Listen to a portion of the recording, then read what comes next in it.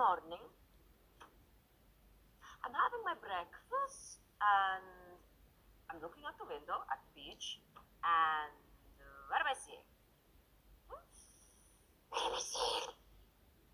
I'm seeing dozens, I'm seeing hundreds, I'm seeing hundreds of repulsive little brats playing in the sand, and it's putting me right off my feed!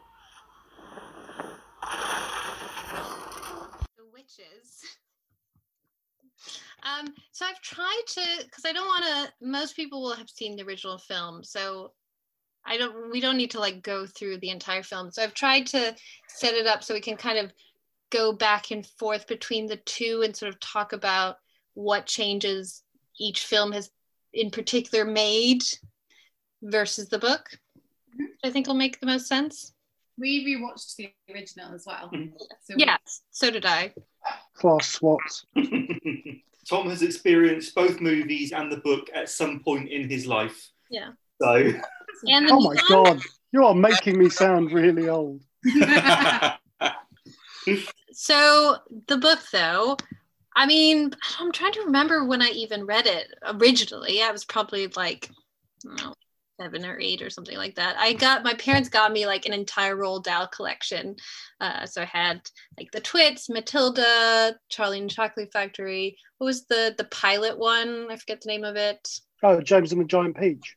And James and Giant Peach, but there was one about a Danny. Oh, Danny the boy. Oh, no, Danny Champion of. Yes, Danny Champion of the World isn't a pilot one. I think you're thinking about Boy, his autobiography. Yeah. No, I had that one too, because they were sort of done all together.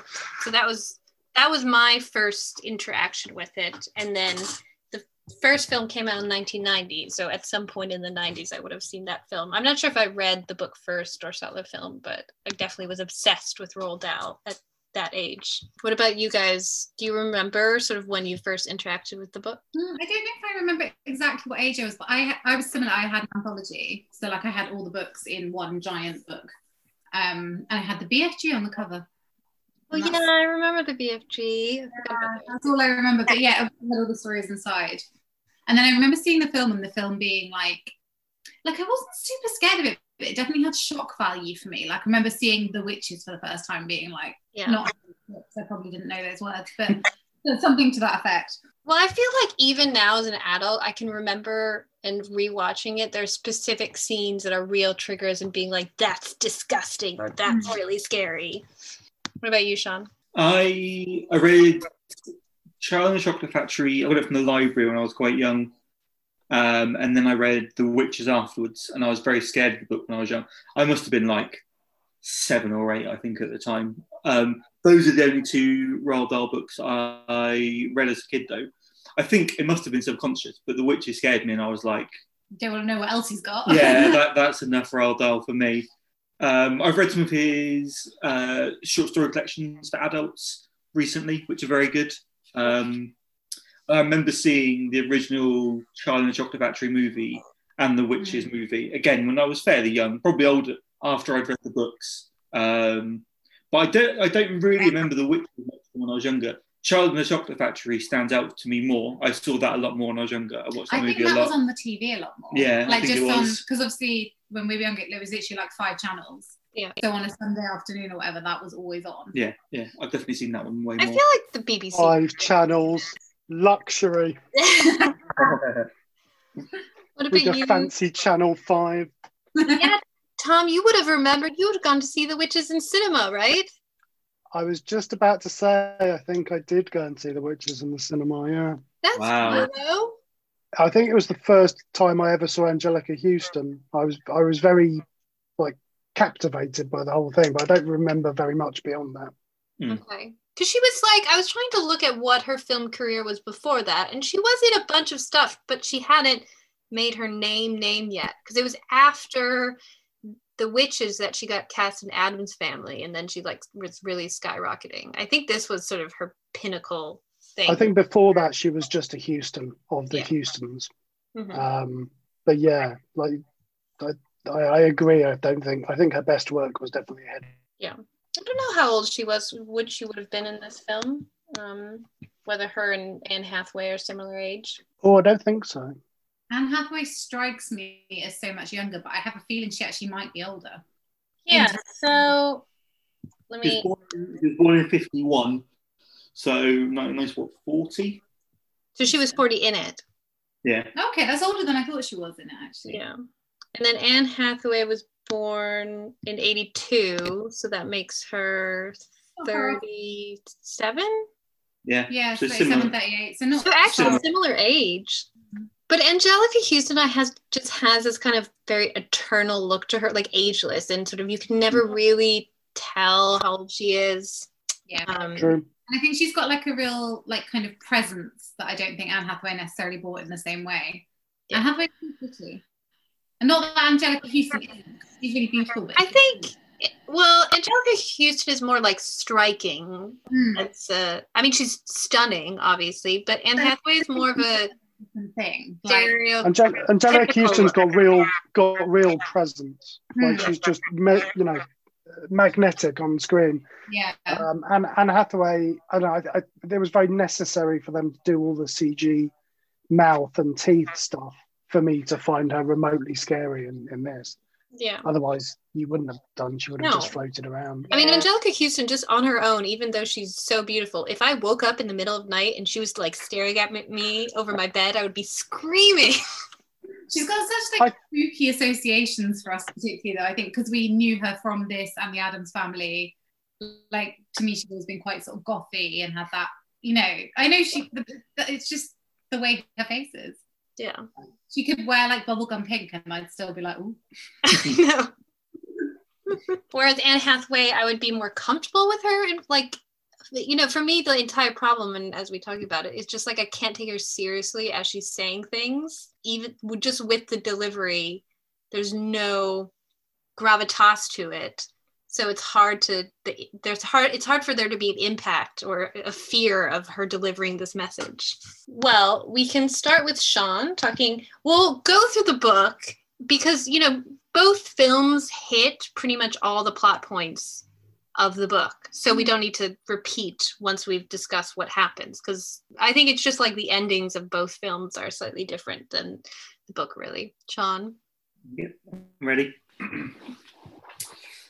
So the blurb for Roald Dahl's The Witches. This is not a fairy tale. This is about real witches. Real witches don't ride around on broomsticks. They don't even wear black cloaks and hats. They are vile, cunning, detestable creatures who disguise themselves as nice, ordinary ladies. So how can you tell when you're face to face with one? Well, if you don't know yet, you'd better find out quickly, because there's nothing a witch loathes quite as much as children, and she'll wield terrifying powers to get rid of them. I think that's it. I also, just to beforehand, I was surprised. I forgot how violent this book was. Like, it doesn't shy away at threatening to murder children. Yeah. Yeah, it's quite a savage message to deliver in a children's book, particularly. But all of his books are kind of like that. They've aren't all they? got some kind of weird, sinister undertone, I think. And maybe it's just at the age you kind of blanket. You don't think about how violent what he is saying is. But as an adult, you're like, oh my God, kids are reading this? I mean, there's a long and rich tradition of children's fiction being highly disturbing when you revisit it as an adult, all the way back to Victorian times, when you had, monsters with scissors for fingers coming at you to stop you chewing your fingernails.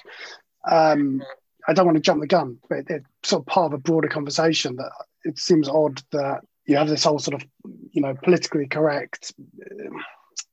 Yeah, you know what? I'm jumping the gun. We will get to all of that later. Okay. It all feels part and parcel. Like Roald Dahl's stuff all is very hard edged in one way or another. Either his view of humanity is very cruel and very knife edge, and it's dog eat dog, or it's child murder. Or whatever it is. And I sort of feel like that's just part and parcel of what he does. James and the Giant Peach, I had real nightmares from that. Never could look at clouds again. Yeah, I mean, the giants in the BFG are quite terrifying. As a kid, they were horrible giants. And I think it does, and the BFG doesn't work the movie, the one that came out a couple of years ago, the Spielberg one, because they really tone all of that down, and then it just becomes smoke. The whole thing is just saccharine because it lacks that counterbalance. Yeah. Sorry, Sean. No worries. Okay, so again, stop me at any point if anyone's got any points or they want to mention something, but I'll run through the summary of the kind of book plot. We open with the description of the witch's hunting tactics. The unnamed narrator, a young boy, tells us about his life up until the death of his parents and his relationship with his grandmother. His grandmother tells him stories about the witches in Norway from her childhood. These include kidnapped, being transported to a painting, turned into a chicken, even turned into a porpoise. We move on. Also, she smokes cigars profusely, which I enjoy. Then she moves on to explaining how you recognise a witch.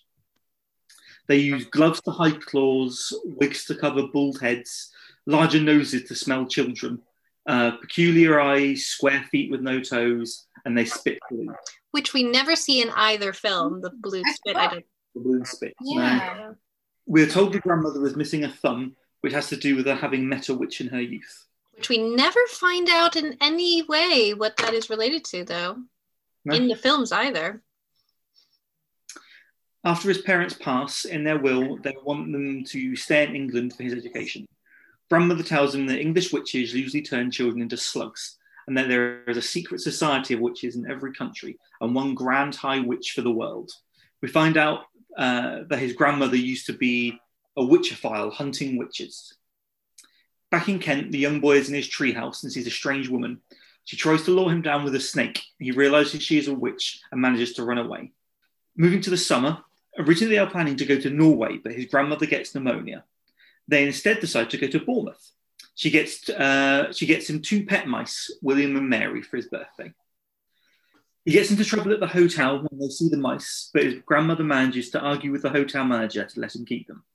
He finds an empty ballroom to play with his mice. He notices a sign that's saying it is to host an event for the Royal Society for Precaution of Cruelty to Children. I think that I got it right. Is that right? The Royal Society for Precaution of Cruelty, something like that, or against cruelty to children. Yeah. He tells us his plan of how he's teaching his mice to walk a tightrope, so he can have a mouse circus. Suddenly, a group of women come into the ballroom. He notices them all scratching their heads and realises that they are all witches. The Grand High Witch is on stage and takes off her face to reveal a monstrous appearance. All the witches start removing their gloves, shoes, and wigs. The Grand High Witch reveals a plan to eliminate all children in England. One witch questions her, and the Grand High Witch lasers her into dust with her eyes. The plan is to buy up sweet shops with the money that the Grand High Witch has printed and turn the children into mice. William and Mary, his 2 mice, escape into the crowd. A demonstration starts. The Grand High Witch earlier on gave a chocolate bar with a potion to a boy, Bruno Jenkins. He comes in and then turns into a mouse. Suddenly the witches can smell the boy in the room. They find him and force him to take the potion. He too turns into a mouse and manages to escape the room. He finds Mouse Bruno, and they together return to his grandmother. Once with his grandmother, they come up with a plan for him to steal the potion from the Grand High Witch's room below theirs. The grandmother lowers him in a knitted sock into the room so he can grab it. They go to the bar downstairs and they try to give Bruno back to his parents, but they freak out, so they decide to keep him. The boy goes to the kitchen, now as a mouse, with the potion, to put the potion into the witch's soup for dinner. The kitchen staff see him and proceed to chase him. One of them manages to cut off part of his tail with a knife. He runs up one of the cook's trousers, but eventually he gets out and goes back to his grandmother. The grandmother manages to convince Mr. Jenkins to take Bruno back, tells him it was the Grand High Witch who turned him into a mouse. The witches all then start turning into mice. They get away from all the chaos and they decide they should move back to Norway. They talk about how mice won't live for very long, but they should be able to live for another 8 to 9 years together. They come up with a plan to try and keep working on getting rid of all the witches in the entire world. And thus ends the book, unless you read the bonus chapters. I didn't have any bonus chapters. Oh yeah. God, the bonus chapters are so weird. They're not in here. What are you talking about? In the bonus chapter, in fact, you say it because you explained it better than me. But so bonus chapters were from a very early draft in which the main boy does not become a mouse, only Bruno does. Okay. Then Bruno doesn't go back to live with his parents, he stays with them.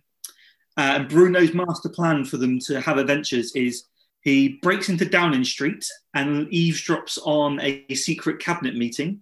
They then blackmail the Prime Minister of England to let them be a spy for him, and then they go on spy escapades around the world spying for the British government. Until Bruno's too old and dies because he's a mouse. I want this book. That sounds amazing. I don't know what edition we have. It was just like I read it on Kindle, so whatever downloaded first. Yeah. But yeah. Where did you read it? I read my book version. That fully sounds like you've made it up as well. Yeah, I It know. does. Can you please write some The Witches fan fiction? Sounds amazing.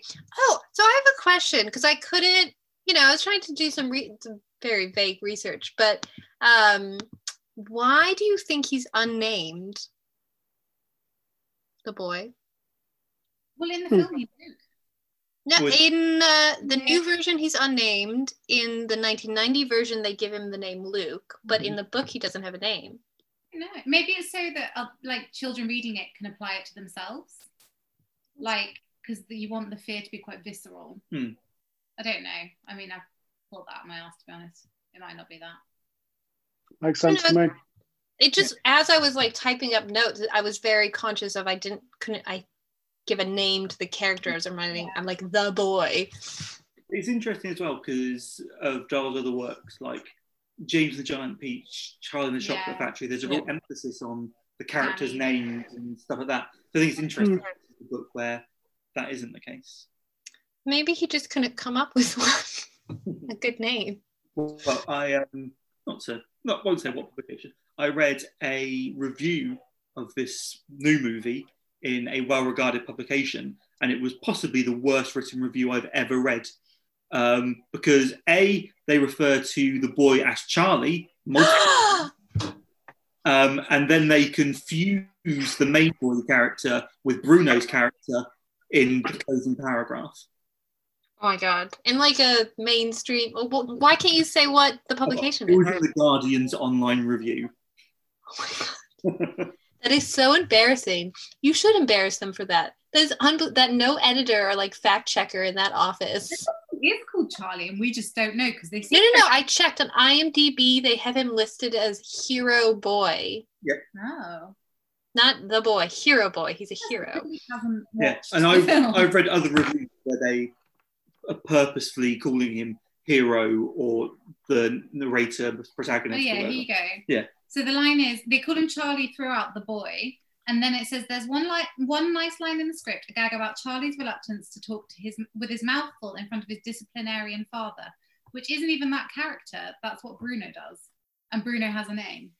So who knows? But yeah, could do with a bit of fact checking. I adore this book. I mean, I think it's just so. I think it's the little things, and that's what Roald Dahl is so good at. When he's describing the instructions about how he's going to train his mice to have a circus, like it's very specific. Or when the witch is describing the ingredients of having to roast the alarm clock at 9 o'clock. You set the alarm clock at 9 o'clock, then you put it in the oven, and then like you put it in a blender with like a crocodile and all these other things of how they're creating the potion. It's incredibly deliberate because obviously they're not long books. They're not like verbose. So I mean, I sat down for like an hour or so and finished it. It was, I like the message of the idea that anyone can, I mean, it's sort of talking about morals, that anyone can be a bad person, like talking about the Grand High Witch, like she looks like a woman of like 25 to 30, like really sweet cherub face, and you never know who's out to get you. What a lovely lesson to teach children. Yeah, and it's just, evil doesn't look like evil, because when you think of like cliche children's films, it's always over the top, and it's like, yeah, but that's not what villains look like in real life. You're teaching children that bad person has to look like a bad person. So it's kind of better to teach them that just be cautious of, everyone you're interacting with, I suppose. The book is a lot better at it because, as Sean was reading it, the book is like, how would you know? A witch could be anybody, but you wouldn't know because they're very well disguised. Whereas in the movie, you're like, nope, that's a witch. Back away from that lady in the shop. She is sinister. Yeah. So, the book works better in that respect. Yeah. And it's just kind of teaching kids to use a bit more common sense, I suppose. It always felt like a common sense book. Don't take chocolate from strangers. Yeah. It's probably got drugs in it. Yeah, if somebody invites you to come up to their room to play with their snake, no. Understand why they think snakes would lure children in. I would not go to anyone with a snake. no. I think again it's a slightly period thing. Like it's a period. And bear in mind, Roald Dahl wasn't very fond of children, so I don't think had that much necessary understanding of them. But I think the idea of children at that point in England was still very much, boys playing with slings and small farmyard creatures that they found in the grass and apples and I don't know, that kind of thing. Spinning tops, yeah, it all makes sense to me, the whole snake thing anyway. And I kind of liked that it was very well. I know Roald Dahl's his family's from Norway, so like talking about the Norwegian culture. And, witches in different countries and how each country has its own different personalities. Like the English witches think slugs are gross and the Norwegian witches think this is gross. So that's talking about that as well. Having people sort of move around a bit, I thought was interesting. And you're kind of learning something in a very general sense about the world as you're reading this. That was quite nice. So, I don't know if we said, so it was 1983 the book came out. He dies in 1990, so when the first film comes out, which I didn't realize, which is really sad, and I don't think he saw it, or because I tried to look up if there was anything where he said anything about the film, but I couldn't find anything. The first film was directed by Nicholas Roeg, who is kind of an indie director. It was quite interesting. So he did The Man Who Fell to Earth, the David Bowie film, Don't Look Now, Bad Timing, Walkabout. So like respected indie films. And then I had no idea this was a Roeg movie. That's insane. What does Roeg mean to you? Because he doesn't mean anything to me. Don't Look Now. And Man Who Fell to Earth and Walkabout and all of those I know about the Man Who classic movies. Yeah. I think he's a very well-respected director, clearly, of that period. Yes, but of a certain intellectual caliber that seems not well suited to a children's book adaptation. And now I'm thinking I've really got to watch the original movie, because now I know it's a Nicholas Roeg movie. I've definitely got to watch it. Well, I think you kind of like... This is my problem always. Like, a lot of kids' movies are just stupid. Like, kids are like... But I never wanted to watch the stupid movies as a kid. And I feel like adults always sort of dumb things down, whereas in the original one, as we get into, we can talk about that. But so the screenplay is by Alan Scott, who I was so excited when I read this. Has anyone watched The Queen's Gambit yet? No, not yet. I've heard great things, but I haven't watched it yet. He's the creator of The Queen's Gambit. Oh, really? It's the guy who wrote the screenplay of this film. He also did Don't Look Now with Nicholas Roeg. So they've worked together before. And The Preacher's Wife. So a sort of indie intellectual screenplay writer, which is just very... Yes, go ahead. Sorry, I was just researching something you said earlier. Mm-hmm. Roald Dahl was apparently appalled by a test screening of the original movie. Oh. He didn't like the film that he... Roald Dahl didn't like it. No, Roald Dahl angrily expressed to the producers how appalled he was at the vulgarity, the bad taste, and actual terror in certain parts of the film. He demanded his name be removed from the film prior to release, but after he received an apologetic letter from Jim Henson. Yeah. Why Jim Henson? Because they were the production company for it. They produced it. Which I didn't get to that point yet. Then he withdrew his threat. So yeah. He did see a version of it. So Jim Henson, his production company and puppet making company, so they worked in partnership with Nicholas Roeg developing the film. So that was a very close collaboration. And then it was also produced by Lorimor Film Entertainment, which is a division of Warner Brothers, just for the financing anyway. And it starred Angelica Houston as the Grand High Witch. And then, I mean, she's kind of the main name. You have Mai Zetterling, who plays the grandmother, who's a Swedish actress. Jason Fisher plays Luke. They name him Luke in the film. He was sort of a child actor. Rowan Atkinson, who is great as Mr. Stringer. Bill Patterson, who plays Mr. Jenkins, who I really like as an actor. Charlie Potter plays Bruno Jenkins. And then I just mentioned, because she's a unique character to the film, Jane Horrock, who plays Miss Irving, who I recognize because she was in, is it Little Voice? Mm-hmm. Which I love that film.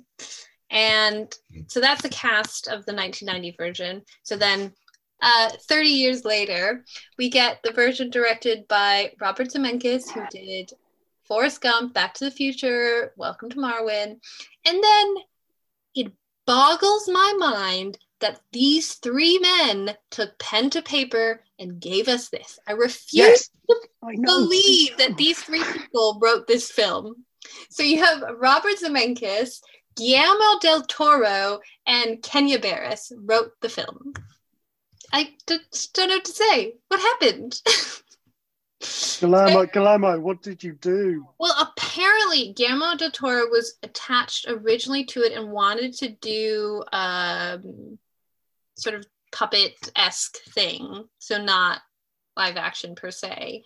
And I think he wrote the original screenplay, and you can definitely tell whose bits are what.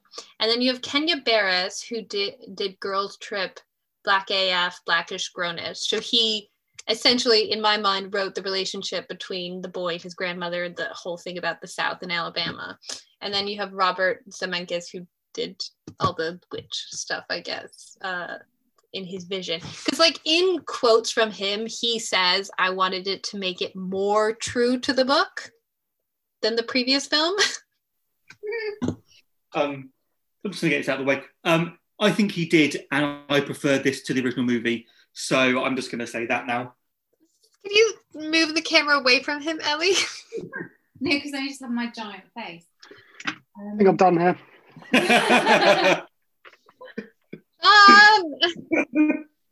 Okay. It stars Anne Hathaway as the Grand High Witch. No, I think it was true to the book. Sorry, we're just arguing. I don't think it is true to the book, but we'll get into that. Yes. Chris Rock as the older mouse voice. Jazier Bruno as the boy. He's been in like Atlanta, the child actor. Octavia Spencer plays the grandma. Cody Leigh Eastwick plays Bruno Jenkins. Stanley Tucci plays Mr. Stringer. And then you have Kristen Chenoweth, who plays Daisy/Mary. It took me so long to place her voice. And then as soon as I did, it was obvious. Yeah. Well, it was a little bit weird because I was like, it sounds like an older woman. And I was like, but I thought it's meant to be a child. I was a little bit confused by it, but we'll talk about that. It was produced by Warner Brothers, Image Movers, which is Robert Zemeckis' company, Canadian Film, Double Dare You, which is Guillermo del Toro's Disney production label, Esperanto Filmo, which is, this hurts me, Alfonso Cuarón's film company had something to do with this. It's very, very upsetting. Necropia Entertainment, which is another Guillermo del Toro, and the Jim Henson Company helped with it as well. So, starting off, we're opening both films. First film, we open up in the small, seemingly Nordic town, I guess, somewhere cold. And then, new film, we open up in a classroom slideshow of the witch's history. It was, it's more closer to the original, I would say, the opening of the first film, whereas the new film is drastically different from the book in how it opens up. Correct? Mm-hmm. The first 8 minutes, just that scene of the sort of like cheap stock photos and the sort of like scary witches in this like weird darkened classroom, I was like, nope, and the Chris Rock's very, very specific voice, which makes me like flashback to bad movies. What? That's just his voice, isn't it? Yeah, it's just his voice, but it's just like, what am I watching? I think that's really, really important point, actually, because you don't have, the book, certainly what I remember of it, you have this immediate creepiness in that it's like secret knowledge that's just passed down in private from person to person in the family. And it's all got that kind of weird old world, from the dark countries where there isn't civilization. You have witches creeping in at the edges of the world. Whereas, like you say, this kind of stock images and stock witches thing immediately sets it off on a weird tone, after which I think it totally fails to ever quite recapture any sense of the sinister. Whereas so many of those 80s movies started off in the sort of very atmospheric Tim Burton kind of way. And then once you've got the tone set, then you can sort of go with it. Yeah, the tone made me very reminisce of like early 2000s kids films, like very campy, like Spy Kids, Stuart Little, Cats vs. Dogs, just like high action, high octane. Because Robert Zemeckis. Sorry, I mean, it just felt like Zemeckis, that whole conceit, but it's so tonally wrong if you're trying to do anything remotely scary, sinister. Yeah. So then you have the whole thing with his parents dying and then him having to moving. In the original, they go to his grandmother's house in England because that's where his parents, where his grandmother has a house. And the new one, this is where it totally switched gears. And this is, for me, felt like having watched Blackish, Kenya Barris's voice, that Octavia Spencer takes him to live with her in Alabama because that's where she lives. He's quite solemn and depressed, and she's trying to cheer him up. And then she starts like dancing and singing for him. But then she also yells at him because it's like, and she's trying to pass on the message, I've also lost a child. But then she says like, I don't feel bad for you. Which was a confusing message for, I'm not sure how old do we think the character is supposed to be? No older than 10 or 11. He says he's 8, I think. Okay, maybe even younger then. And then also I didn't enjoy, and maybe this is just my personal taste for a children's film, that you got a little bit of a religious tone that started seeping in at this point, where she talks about like, good Lord, the man above, and she starts these sort of preaching a little bit. And I understand this meant to be like a representation of what it would mean to be Black in the South at that point, but for what is the vision of a Roald Dahl story that's supposed to be something that a wide audience of children can connect with, I found that kind of made me hesitate to engage with the story, because you do see this as a through line further on in the film. I loved this whole bit of the new movie. I thought this was her having to kind of coax him out of this depression and kind of save him, essentially. I thought was really great. And I think as a kid, I don't think you've really even noticed the kind of religious undertones. I certainly wouldn't have. If I was watching this as a kid of like 8 or 10, it would just wash over me. I just think he was sad. I was quite sort of charmed by this sequence, and I loved the way it looked as well. There was, as I kind of went in with low expectations, and as we were watching this initial sequence, I was like, it changed a lot, but I like it. Yeah. It doesn't mean I liked the whole film, but when it opened, I was that was with it. That was one of my biggest problems with the original movie. Is his parents die, and then literally they cut to them packing up and moving to England, and he's fine. There's like no real like. He doesn't seem bothered, does he? Yeah, there's no real like. Almost the point where like you can drop that. You could have dropped that from the original movie because it adds nothing it's to just it. him and Grandma hanging out anyway. Yeah, it adds nothing to it for me. Whereas this felt like, I love this. It sets up the rest of the movie for me. This opening kind of sequence. Well, I suppose the trade-off is because what they sort of, well, they do it a little bit in the original film. What they miss in the book, there's this huge buildup where they talk about his relationship with his grandmother prior to his parents passing and how close they were and how sometimes he would prefer to be with his grandmother than his parents. And they were she was a part of his life. Whereas with the new film, they never established that. So I suppose that was replacing having to establish building a relationship between the two of them. I don't know. Honestly, it was enough for me, the scene when she came to pick him up. Like, the fact that he seemed like overjoyed to see her, despite this like horrific thing of just having happened to him. That established the fact that he had this like connection to her. That was enough for me.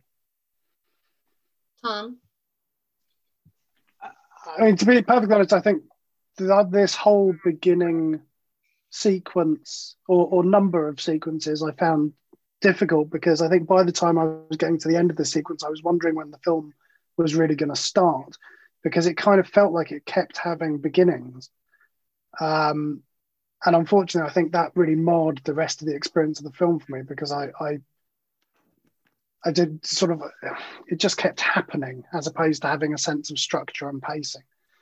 Like, I felt this was a really long sequence that didn't really need to be as lengthy as it was.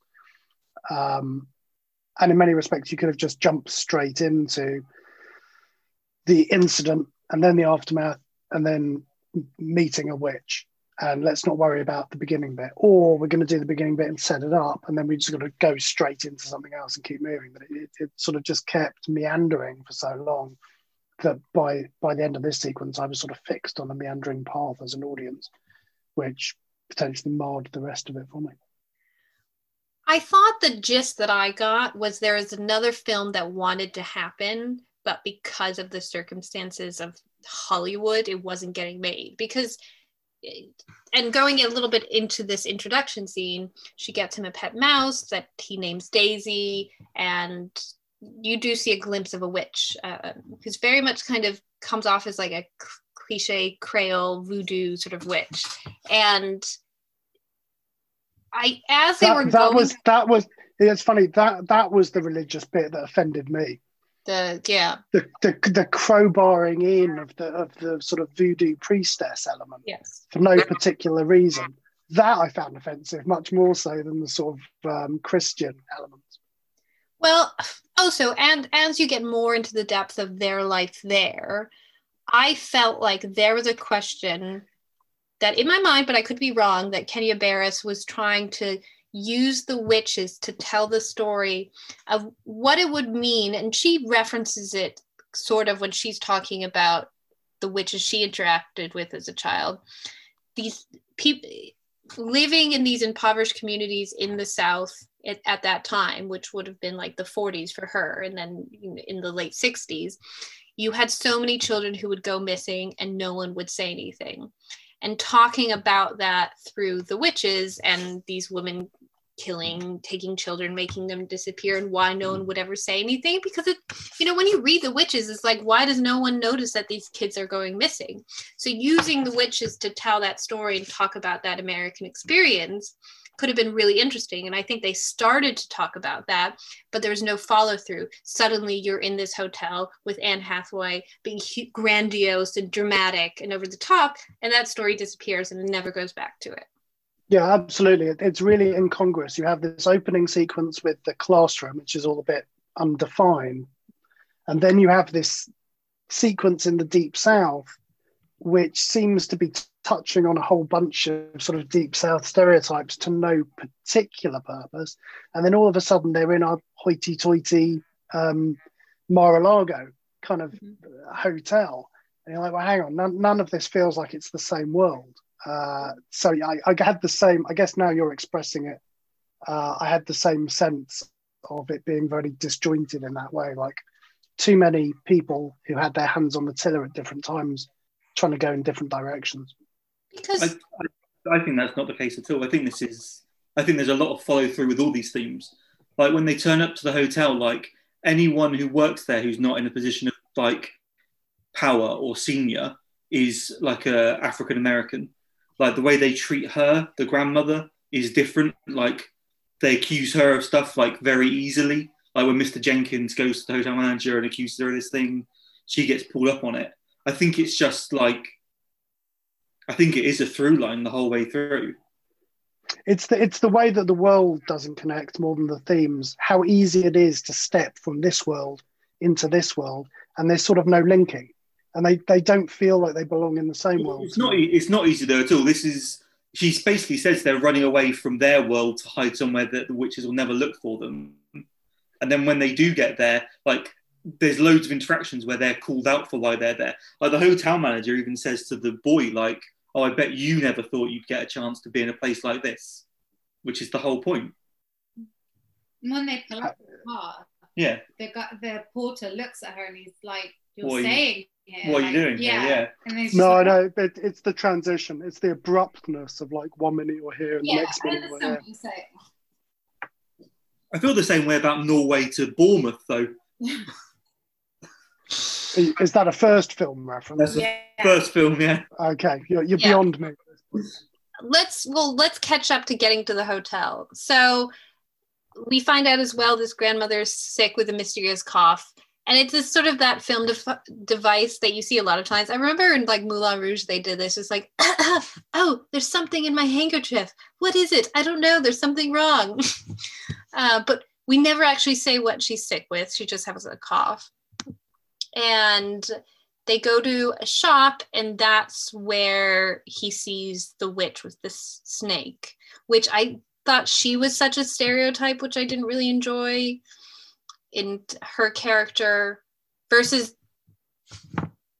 Yes. No, I'm just because I'm now thinking about the grandmother's cough, and I'm wondering what point there was to that. She could sense the witches. Yeah, I thought that too. Yeah. Like, it got worse when she was near them. Maybe that could have been it. Okay. Yeah.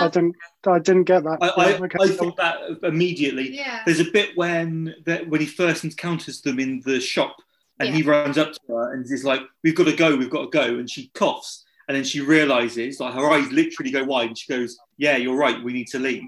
And they leave the shop without buying anything. Oh, I didn't make that connection. I thought she was talking about herself. Yeah, I've read some reviews that thought the same as well. Hopefully the filmmaker was as clever as you are, Sean, in thinking that connection. I could have done with more spoon feeding on that. Anyway. Sorry, Nora, you were talking about the witch in the shop, and I interrupted you. No, it's okay. That's the point. But in the book and in the original 1990 version, the grandmother's meant to be sick because that's what sort of allows him to go wandering off on his own because she's not really well enough to do anything with him too, which is important that he goes off on his own. So he tells her what happens, and then she starts explaining so instead of the painting girl, which I love in the original film, that painting thing, definitely, like, I would stare at paintings, and if I saw a little kid in them, I felt like that stuck with me. That was one of the best scenes in the original movie, I thought. That sequence, that opening sequence when she's explaining how she knows about witches was really great, I thought, in the first movie. So in this film, it's about her friend Alice Blue, and they were in this very poor southern community, and this is about the idea of children going missing in these poor communities and no one asking any questions. And her best friend, Alice Blue, got lured in by this witch with a candy, and she was turned into a chicken. And this is where also I had a problem with how much they really relied on the CGI for the fear factor. Because in the 90s version, you had the puppets of the mice and things and some really great costumes, but very little special effects. Whereas this, you could see they were really trying to spend money to make it scary based around the special effects, which feels a little lazy to me. But like, name me a horror movie that's done practical effects that's aimed at adults. Like, people just don't do it anymore. But I do think, like, for me, it bothered me that a lot of the animals weren't just animals. Like, why couldn't she just be a chicken? Why did the cat have to be, like, this weird CGI Salem? Yeah. Well, like, we don't have children, but I know many people who do have children who can't get their kids to sit for, like, 15 minutes to watch a movie. So, like, you've got to do all you can to engage a child now who could be on their iPad playing video games, doing a billion other things than watching the remake of a book from 50 years ago. You know, that's why there's CG in it. I still think they could have used a real chicken. I think they could have as well, but a kid would not have cared if it was a real chicken or not.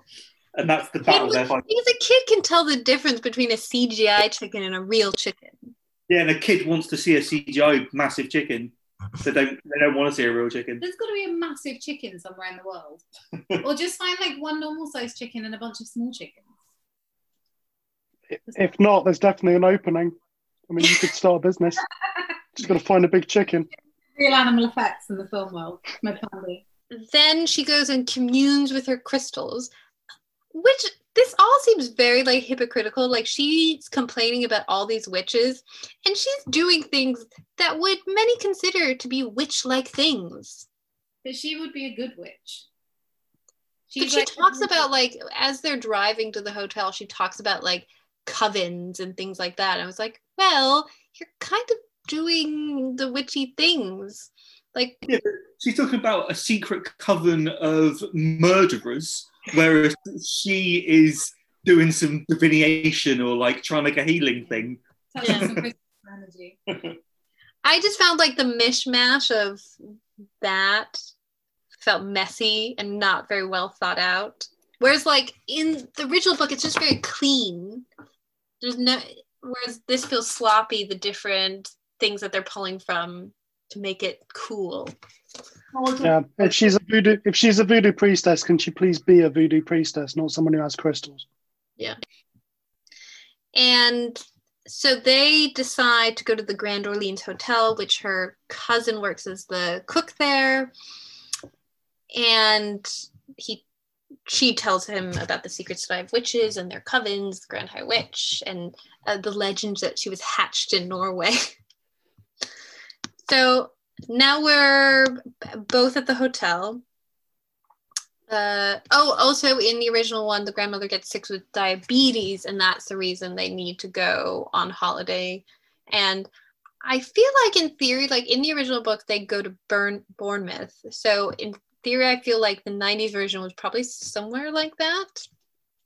Yeah, it's like just like some British coastal. Yeah. Then I made note of, in the new version, they talk about the numerology of the hotel. And this is what I mean about the mishmash, the messiness, like pulling from all these different like mysticisms into the film. That suddenly the hotel has something like witchy about it too. I feel like it's quite like trendy though at the moment. Like things like crystals are super trendy. Like people learning about numerology. Like even if you go on, I don't know, if you scroll through TikTok long enough, you'll get to numerology TikTok. And oh my God, I can't even imagine. It's like a real resurgence of these things. I think people will look for meaning in anything at the moment because the world's so upside down. Yeah, that's true. So they're staying in the room 766, and I forget what that was meant to mean. And this is all very similar. Well, they're the floor above the witch, so presumably the witch is in 666. And they probably did it just for that reason. She does say, I think it's seven is a problem and 6s are abundance, so they're going to have a big problem. Or so it's something like that. They have like worked it out so that it has some significance. But did they have to do that after the fact of making her stay in 666? Probably, yeah. All the hotel, like in the lobby and stuff, is pretty similar with Angelica Houston and Anne Hathaway, their interaction with the hotel manager. Can we make note of Anne Hathaway's very unique choice of an accent? If it's an accent. It's plural. Accents. There's accents in there. Someone made I did read a thing where someone said like a really bad version of like Zaza Gabor's accent. I just felt like it kept changing. Like it was all over the place. I really liked that. I felt that was like a really deliberate choice. I thought that was cool. It felt very much like she's this like grand high witch who travels all over the world for these meetings, and she's trying to be like act as human as possible, but she's not quite sure how. So she's just trying to sound like it, and that's why it's all over the place. Is there anything you can't find a justification? Are you working for Robert Zemeckis? Is this what's happening? Yeah, I didn't mind it at all. I think the problem she has, I think a lot of times when you remake a film or you're playing a character that's already been done on screen, is if someone's already established a performance, you've really got to veer and do something different to try and make it your own. Like it's like the Joker thing. Like there's been so many Jokers, and you establish these things, which is why Jared Leto went in this weird, like tattooed forehead direction, because it didn't work, but he was trying to make it his own thing. I think Anjelica Huston's version is infinitely more impactful and has more gravitas to it. But I liked the fact that she did something very different and kind of like this weird, like almost funny, offbeat thing with it, which for me added to the bits when she was really evil. The fact that she had this thing where she couldn't say garlic correctly, I thought was funny. That was just like dumb. That was like Pink Panther, like hamburger type of thing. Again, kids love that though. Kids like funny words and people can't speak correctly. It just made me lose the impact of her evilness because the accent was so ridiculous. Like I couldn't be scared of her because I was like, are you Scottish now? Caribbean? French? Not sure. God, I never notice accents. I'm only noticing it because it's been pointed out to me now. But otherwise, I would have just gone, yeah, funny, odd foreign accent. Well, it's why you liked How to Build a Girl so much. Because the northern accent kept fluctuating. Northern accent. Oh, that's right. Yeah, you had a problem with her accent. I didn't notice at all. Yeah. No, I just don't notice accents. Well, Anjelica Huston's accent, I forget what it's supposed to. I don't think it's consistent, whatever it is. Yeah. It's more like the tone that Anjelica Huston gets, which is great. And she does do a nice thing where once she unmasks, Huston's performance, voice even changes drastically. I think it's in the new film they talk about, or no, I think in the book, do they say something about how they speak is weird as well? Not that I recall, but maybe. I don't remember. I think they do, but I can't remember the details. I think it's kind of a running thread that their voices. Because in the book, the character does have some sort of colloquial, some sort of accent in how he writes it, so she sounds evil. I think also because the portrayal of the witches in the new film, it's very reptilian. I think the aesthetic of it, all the snakes and stuff like that, they sort of model the physical form of the witches like snake-like as well, I think. Yeah, because you can get her arms like extending, don't you? Yeah. Which is quite like and the way she wears that dress that's got like a curve at the bottom, so it's almost like a bit. Well, it is a snake. There's a snake wrapped through the dress. Oh, is it? Yeah. You see the head on her shoulder moving. And Hathaway's one, yeah.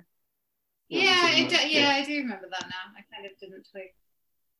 So also, and this is it, the pacing changes a little bit. So they're at the hotel in the new film, and he's with his grandmother, and she tells him how to spot a witch, just in case.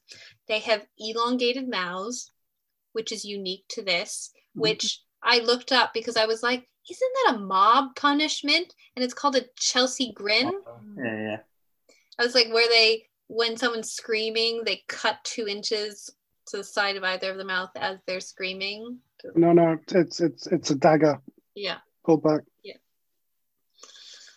Which, for me, when I was watching it, that's all I could think of. It's reptilian again, though, because like a reptile, can dislodge its jaw, like a snake can. I think it's just Anne Hathaway's too pretty. How can we make her scary?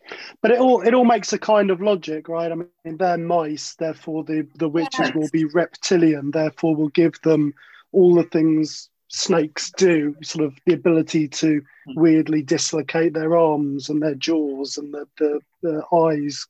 And they kind of make sense. I liked the visual cues in the new movie when she's explaining it, and the boys picturing all these things in the rain, in the reflection. I thought it was like a really nice visual thing. Yeah. Well, where they could have made a slight change so they wouldn't get into trouble, because in the new film, they made the choice that they each had like one long toe. Well, she had one long toe. She did, yeah, only her. She had like 3 fingers and no thumb or pinky, but kind of normal hands otherwise. If they had just stuck with making them look like claws, like long nails or something, rather than like kind of formed, odd looking, but still hand-like, it could have been fine, and they wouldn't have been in the spot that they are about the... Well, debatable. I mean, if they had gone for really elongated fingers, like very claw-like, I'm fairly sure there is a medical condition where people's fingers clench up into claws, and you might be having the same problem again with a different group of people. In the original film, they just have really long fingers, don't they? Yeah, which is the condition. You know, like I don't understand why they wouldn't just replicate that in a way that, you know, that's already been done, but it still has shock value. Again, I think it's Tom's point that it's reptilian. Like a lot of lizards have that kind of like 3-fingered elongated hand for gripping stuff. Yeah. Like it's very like Doctor Who monster for me. I'm sure there even is like a Doctor Who monster with like exactly, if not similar hands. Yeah, it must be. Yeah. Yeah. But they are still human hands. Like it's not like they've got scales on them, or you know, like they. I think the issue is that people out there do have hands that look like that, and it's understandably upsetting for them to see that. So what they do in the original film, which I thought was so subtle, but I thought was really scary in delivering her transformation, was when they were taking her face off. Yeah. Where she's like holding the flesh and you just see a bit of it, which is, you know, because they can't show her taking fully. There's some really good like camera and editing tricks here that like never show her like with it fully off or on at any one point, but lots of different bits of it. Also, I was just reading the UK version actually cuts a shot of it in order to get a PG rating. Oh, the original 90s movie? Yeah. Oh, sorry, we're not talking about the 90s movie, I thought. No, we are. We are. Yeah. No, in order to get a PG rating, apparently they cut a shot of that transition and a shot of something else later on because it was deemed too scary. So our version was even dialed back a bit from Really, as a child though, that was really scary. And in this new version, I found myself waiting for Anne Hathaway's face. Yeah, because she was so pretty, even if when she was... I kept thinking, okay, and then they're going to rip it off, and it just never happened. But there's 2 things though. Like, I do think the Jim Henson practical effects in the original movie are scarier and have more impact than like average CG that we got in this one. But like, the problem with it is, now that I'm a grown man and I've seen lots of other things with Jim Henson things in, that it's so classic Jim Henson. It's like bald skin thing with big nose. It's like dark crystal, same things. Like it's all just the same thing. No, that's true. But I mean, when I saw it, I wasn't like a Jim Henson. I wasn't knowledgeable about that. So as a kid, I think that's why it has such an impact. And I think also I like that Angelica Houston is not afraid to get ugly. Whereas I feel like Anne Hathaway, because she didn't go far enough for me. Like she never fully transformed to being the Grand High Witch. Yeah, I don't think she has got a problem with getting ugly, as it were. I mean, did you see what ugly in Princess Diaries was for her? Yeah, but like, put her glasses back on. Yeah. There's a bit when she's looking in a mirror and it flashes and she's got like pock marks all over. Yeah, but that's CGI. That's not her act. She's not having to wear that makeup, and we never see that again. No, I know. I thought we would see that again. But what I'm saying is like they weren't going to do practical effects for it. Even if she did look more hideous at one point, it was always going to be CG. They were never going to do anything. I thought jumping ahead, I thought at the end when she comes back into her room and has the confrontation, I thought her face was going to be transformed in this moment. And I was a bit sad they didn't do something. But that's what I mean. I kept waiting for it and it never came. I really thought they were building into it. But I think the problem they've got is they're towing the line of how scary they want it to be. Because again, reading like 15, 20 like user reviews on IMDb for this movie, half people say it's not scary enough, and the other half are saying it's too scary for their kids. So like, what the hell are they meant to do? You know, the line they've told is already not enough or too much for some people. So I think they're a bit damned at the moment. But that's why I think the CGI is too realistic, because if you go all the way, it is too scary. Whereas because the original version was scary, but it was still costumes. So it was never real. Like, you could still say, oh, they're just dressed up that way. Yeah, but I think that's scarier still, like, because technically Anjelica Huston is really that thing, you know. Yeah. Obviously it's prosthetics and makeup and stuff, but at least in the movie you're like, oh, that's not Anne Hathaway's real face, it's a computer effect, like it's made up, it's make believe. I think is less scary than if she'd had like a full, because the prosthetic you can do now would have been like unbelievably scary. What do you mean? It would have been so cool, the prosthetics. Yeah, no, I think it would have been cool. But yeah, I think it is that thing, like, it is a kids' movie, so they're trying really hard to, like, toe a line. That's what I mean, like, the original, I think, with the 90s version, again, because you had this director and screenplay writer who had never done a kids' film. So they were like, I don't know what kids find scary or not, so we're just going to do this thing. We're not, like, conscious. You could tell they weren't, like, overthinking it, where you could feel in this film they were overthinking, how scary can we get, oh, we have to dial this back, or this is more. That's because the rating system now, man, like, it's harder to get something across. Like, I think kids movies now have a harder time, like there's a lot less they can do before their rating gets bumped. Yeah, correct me if I'm incorrect on that, Tom, but yes, give us a little. I have to say I really don't know, actually. Okay. I would suspect that actually the opposite is true, but I honestly don't have any concrete evidence of that. I remember it being a very strict process, certainly that I was aware of when I was younger, but I honestly just have no engagement with it now, so I don't know. Yeah, but one thing you did just remind me of that I just looked up quickly, that I think is germane to several conversations we've had, is the accusations of anti-Semitism that were levelled at the book and the original film. And that a lot of the choices that they've made for the new film may be because they were desperately trying to get away from suggestions that they were replicating the anti-Semitism from the book and the first film. I mean, my Jewish parents didn't have a problem showing it to me. I'm sure many people didn't, but I've just refreshed my memory of what the accusations were. And it is true that the book does use a lot of tropes that traditionally have been used in anti-Semitic literature. Like? It's the big nose of the witch. It's the money. It's the money that's being thrown around. It's that they live amongst us and you can't tell who they are because they're a secret society. And there's a couple of other ones. Like it's not the most robust of arguments, but nevertheless, I remember. I feel like there are a few holes in it because also the new film, she's constantly complaining about money. She has so much of it, but she's cheap, and you could say that's a anti-Semitic. Right, but obviously they were trying to make sure that facially they weren't replicating those kind of stereotypes. Yeah. So they couldn't go with the big nose, for example.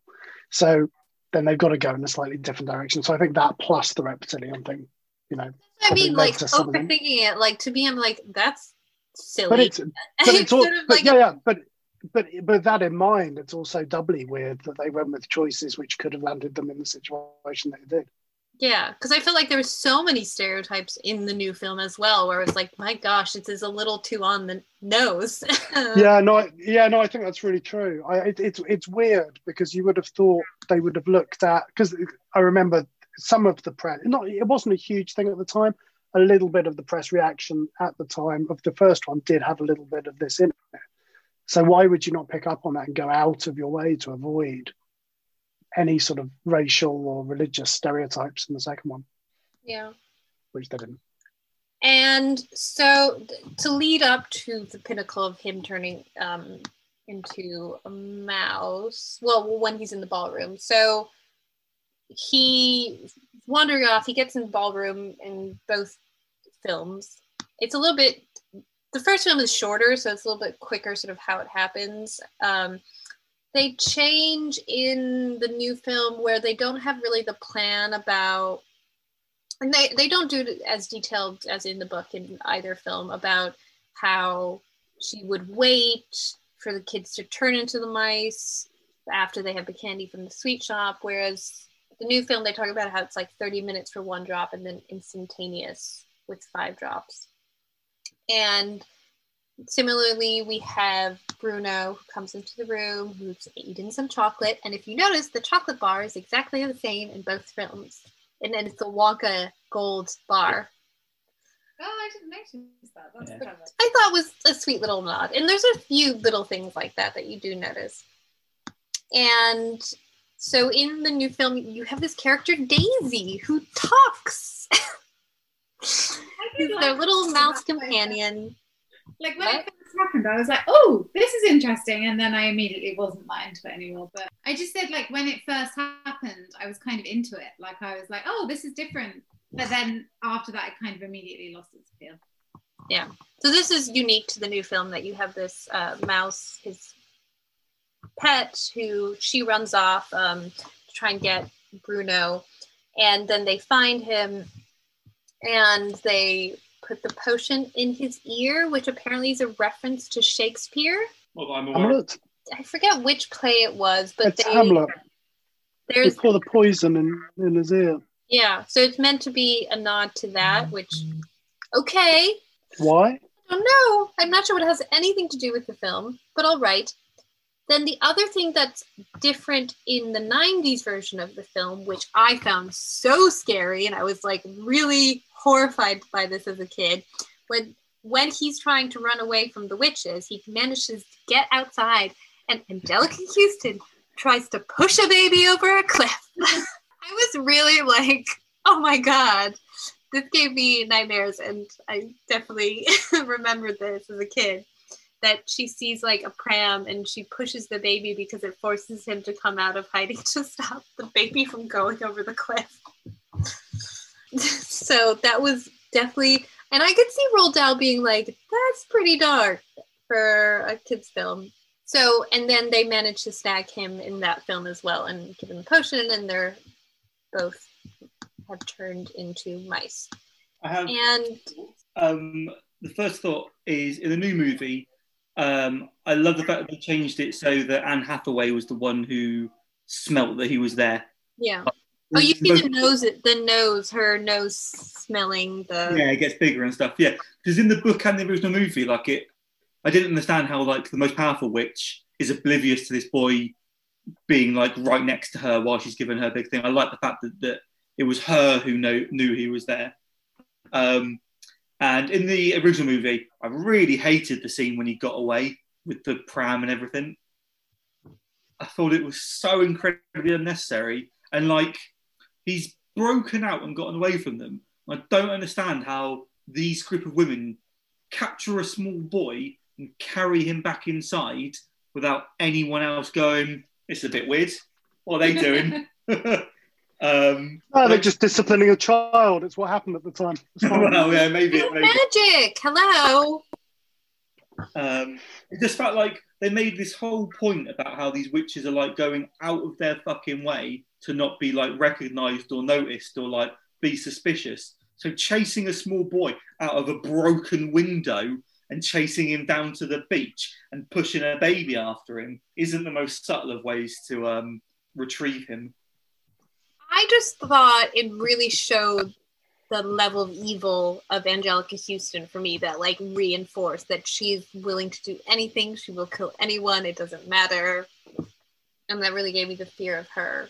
There's the bit in the new film where the special effects of which I think you liked, where the Bruno, Daisy, and he managed to run through the ventilation system, and Anne Hathaway reaches her arms into the vents and they start elongating to try and grab them, but then they get caught in one of the fans in the ventilation and she sort of injures herself. Yeah, I did quite like this. That kind of like otherworldly nature of her, and it does go back to this kind of like them being chased by like this serpentine creature. Yeah, I thought it was like nice visually, and the her reaction once her hands get hurt and she just turns into like this shriveled up little kind of fragile crying woman.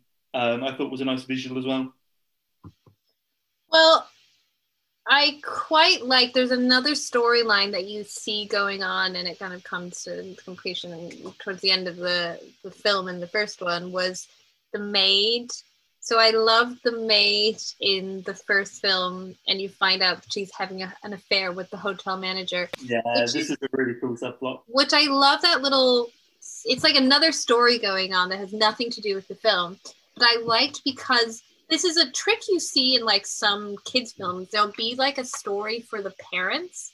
And I feel like as a kid, I like kind of understood, but not really what that meant. So I felt like it was for my parents watching with me was that story. Mm. Whereas they didn't really do anything like that in this film. And there, you can reference that in other films that they'll make little jokes that only an adult will get. Yeah. It's like the Pixar thing, isn't it? Like that's their whole shtick. Yeah, which I quite liked. Just as like a good comedy actor, I loved Bill Patterson when he's like trying to chat up the Grand Witch in, I think, when they're having lunch. Yeah. And she's just like not having it. His wife just sat there watching him. I like, know. Come and sit with me. And he's like completely enamored with her, sort of. I thought that was the weakest element of the new film for me, was Bruno's parents. Yeah. They felt like so like paper thin, like they were really pointless, I thought. I mean, they were barely there, and also the fact by the end of the film they just gave up their child. Yeah. Did it? Yeah, I thought that was quite sad. Like, that's not how he would write it. So, in the new film, they go back to the grandmother, and then you get the story of Daisy, whose name is Mary, who was a child that the witch turned into a mouse. But it's sort of like, but how did you end up with them? And then it's like too many coincidences to really work for me. Yeah. Seconded. Yeah. They go on holiday and end up in the hotel the witches are having their massive congregation at. Did we mention too many coincidences? Like a few is digestible. The whole Daisy thing was like. Because I love that you had real mice in the original film, William and Mary. But you didn't in this new one. You like, I don't really understand why we needed Daisy. Like, what was the point of adding her? John, what did she do for you in the story? She gave a female protagonist. Otherwise, or not. You could have turned Bruno into. I mean, I think unnamed boy and Bruno, their gender does not matter. They could have very well changed them into a female protagonist. No, agreed. That would have been much more interesting, made more sense in the film than just adding an extra character. That seems more lazy to me. Yeah, I'm not really sure what function Daisy fulfilled, I must say. For me, and again, this is just how I read it, was she gives her like backstory of what happened to her, and then they immediately go into their kind of call to action, what they're going to do about the witches. And it feels like they're establishing that it's like they haven't just started turning kids into mice. This has like been a thing that's been slowly building, and someone needs to kind of. No, I don't know if that's necessary though. We already know that they're going around turning children into stuff because we've got the chicken. Yeah. So and now you've got them with an evil plot. The evil plot needs to be stopped. You've got enough. I don't think you need the rest of it.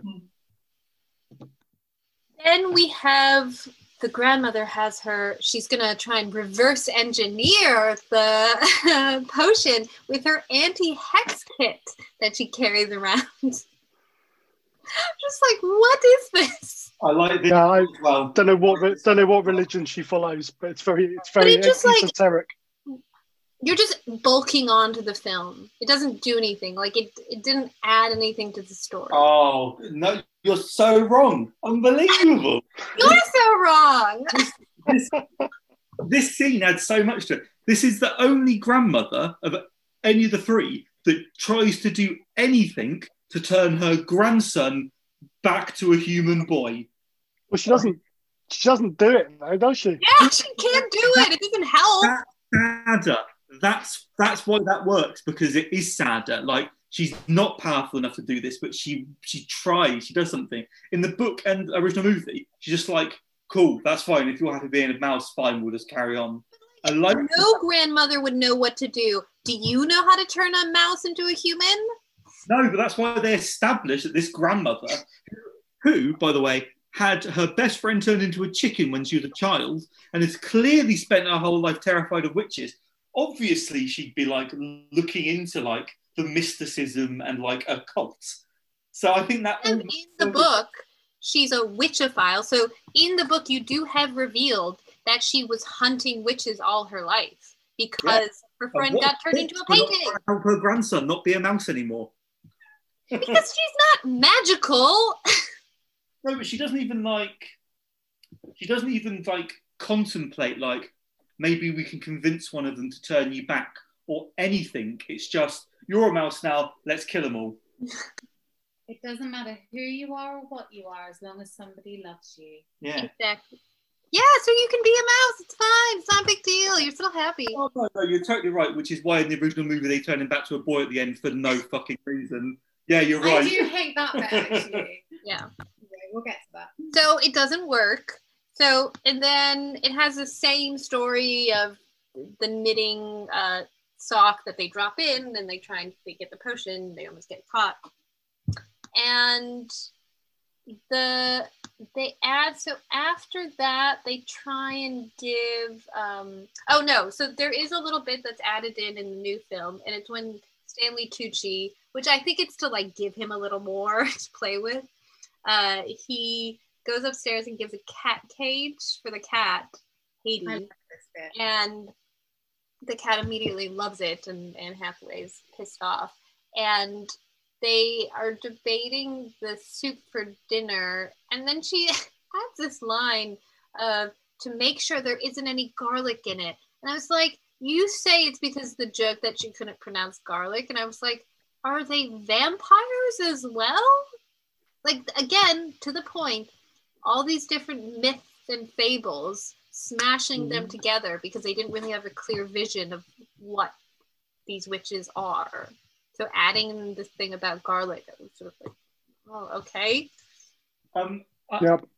I honestly think they only did this so that the hero could put the potion into a soup that they knew wasn't going to be eaten by anyone else. They were making very specifically, this soup without garlic is only for this group of people. And the waiter even says to Octavia Spencer's character, oh no, you can't have that. It's bland and horrible. It's only for that group. Because otherwise you've got the hero putting a mouse transformation potion into soup for potentially everyone in the hotel. Yeah, no, I agree that was probably why they did that. What I find confusing is why they would do both with garlic. Like, I get that they need a mechanism to make the soup solely for the witches, but then have the head witch either not do the garlic joke, use a different word, paprika or something, or have her say our soup needs 3 kilos of salt in it because we love salt. Or I don't know, but you do something else. Otherwise, you're inviting confusion. Garlic is so specific if you're talking about like a creature of some sort. Then this is the nod again to that romance in the film. After that, you have the maid goes into the witch's room. I love the scene where she thinks it's perfume and she rubs it on her neck. And also then you see that the Grand Witch has sent her assistant to her room. She's like punishing her not to join them for dinner, which comes back later on in the film. Then, so you have both the scenes of the grandmother trying to get Bruno's parents to take him, but they refuse to. in the original film, so Luke's in the kitchen and he puts the potion into the soup, and then you have a witch who's one of the cooks, and she tastes the soup, which later on comes in that she turns into a mouse, even though she wouldn't have necessarily. And I really like they do this very tiny thing in the original film. And for me, it's all these like little touches and layers and elements that really make, for me, the original film better, superior, where the tough meat, where someone in the book has sent back some meat, and in the book, all the chefs spit on the meat because this person complained about it.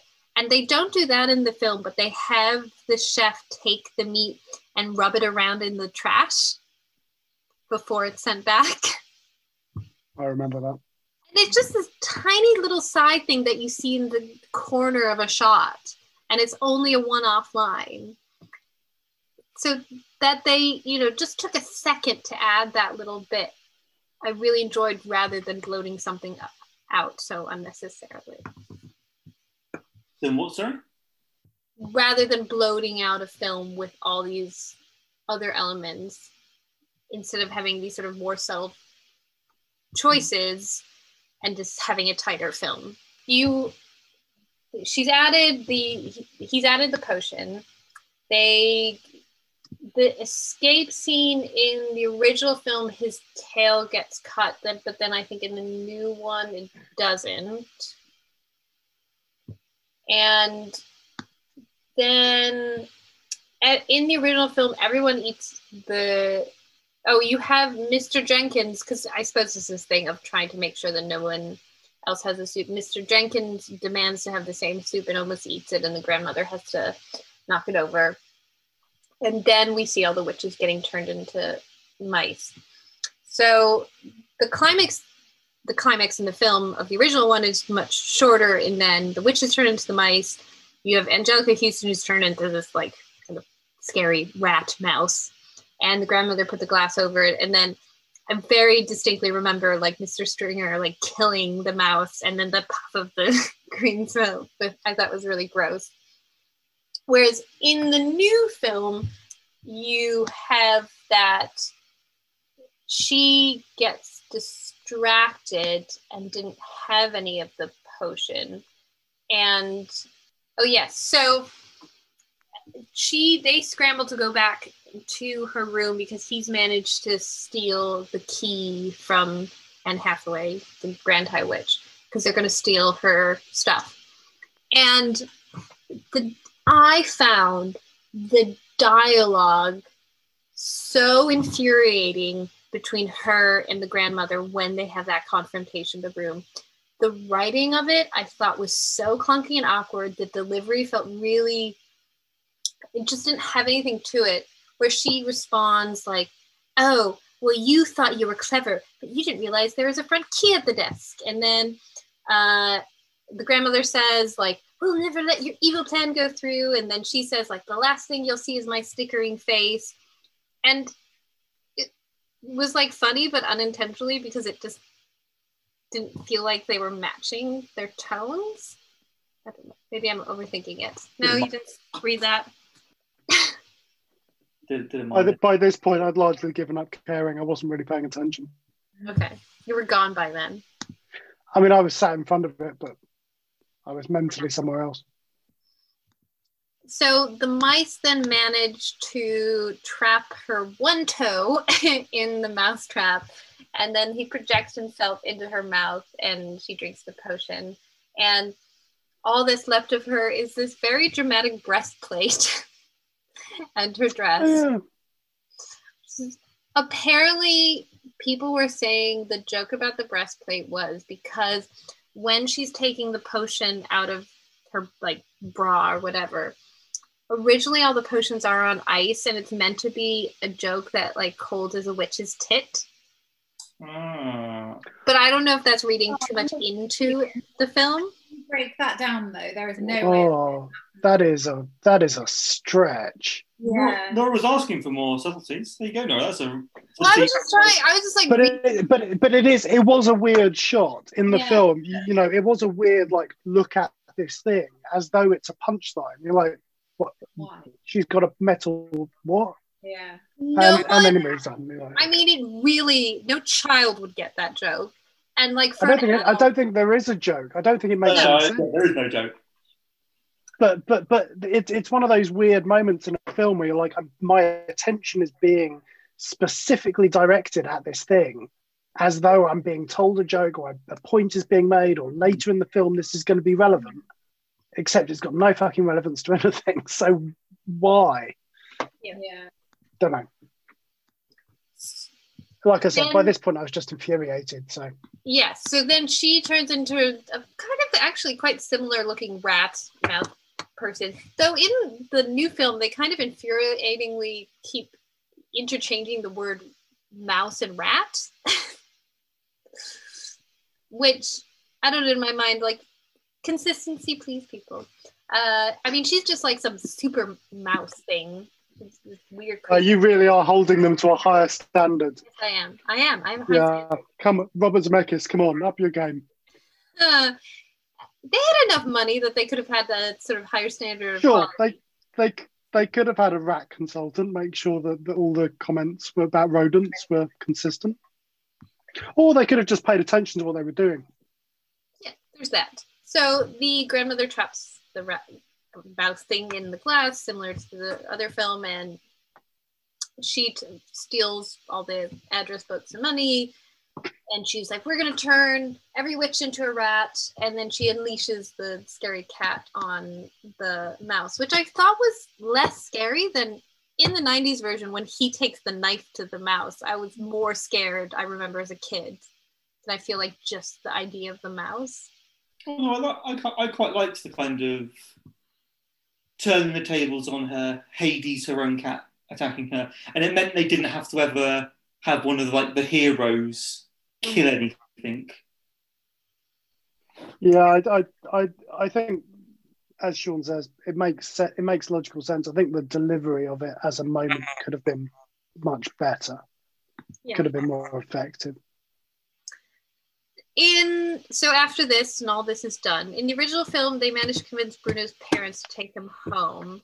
And Luke has the trunk. He doesn't tell the grandmother, sent to their house. And he, with all the money and the address book, and they decide they're going to go hunting for witches. So, and then in the new film, Bruno's parents don't want to take him. It's really sad. And so they go back to Alabama, and this was the little religious thing element that I didn't really like when they were talking about death. She was like, only God knows, when talking about how long he's going to live, and that's the natural order of things, which just but it's just a cop out, isn't it? Let's avoid the disquieting notion that basically these kids are irrevocably changed, and let's kind of make some sort of vague reference to, well, that's okay, that's what God wants. Moving along. Yeah, rather than actually having a conversation about death, which Roald Dahl does. And right. I think there was a lot of backlash for it because people thought kids would try and commit suicide because they wanted to stay young forever. But I mean, I remember reading it at this age, and I certainly didn't have that thought from reading it. But they had a similar conversation. Like, I know she mentions God, which they don't do in the book, but the boy as a mouse character does talk about how he wants them to die together because he doesn't want anyone else to look after him. Which is basically the they have in the book. Yeah. But her referencing that she won't know how long he'll live is up to God. Well, it's an avoidance of the conversation, isn't it? Yeah, it's out of our hands. Let's not think about it. Which is kind of weird, because if you're gonna go the Roald Dahl route and basically say, look, actions have consequences, shit happens, and then you deal with it. And at the end of the day, you don't just get to go back to normal. Unfortunately, son, you're stuck being whatever you are, a rat or a mouse. I've lost track. In the book, but, she says, like, normally mice live 3 years, but because you're not a normal mouse, hopefully you'll live 3 times that. And he was like, do you think you can live that long as well? Because I don't want to, like, outlive you or anything. I want you to take care of me. And she's like, yeah, I'll make sure or try to be here and I'll take care of you, which I thought was that's all you needed to say. But adding up this conversation in the movie. What? They have this exact conversation in the new movie. She mentions God, but they have the rest of that conversation exactly. I know they do, but then they add this other element of the religious aspect to it, which I was sort of like, why are you putting? I don't understand what that has anything to do with the conversation. This detracts from.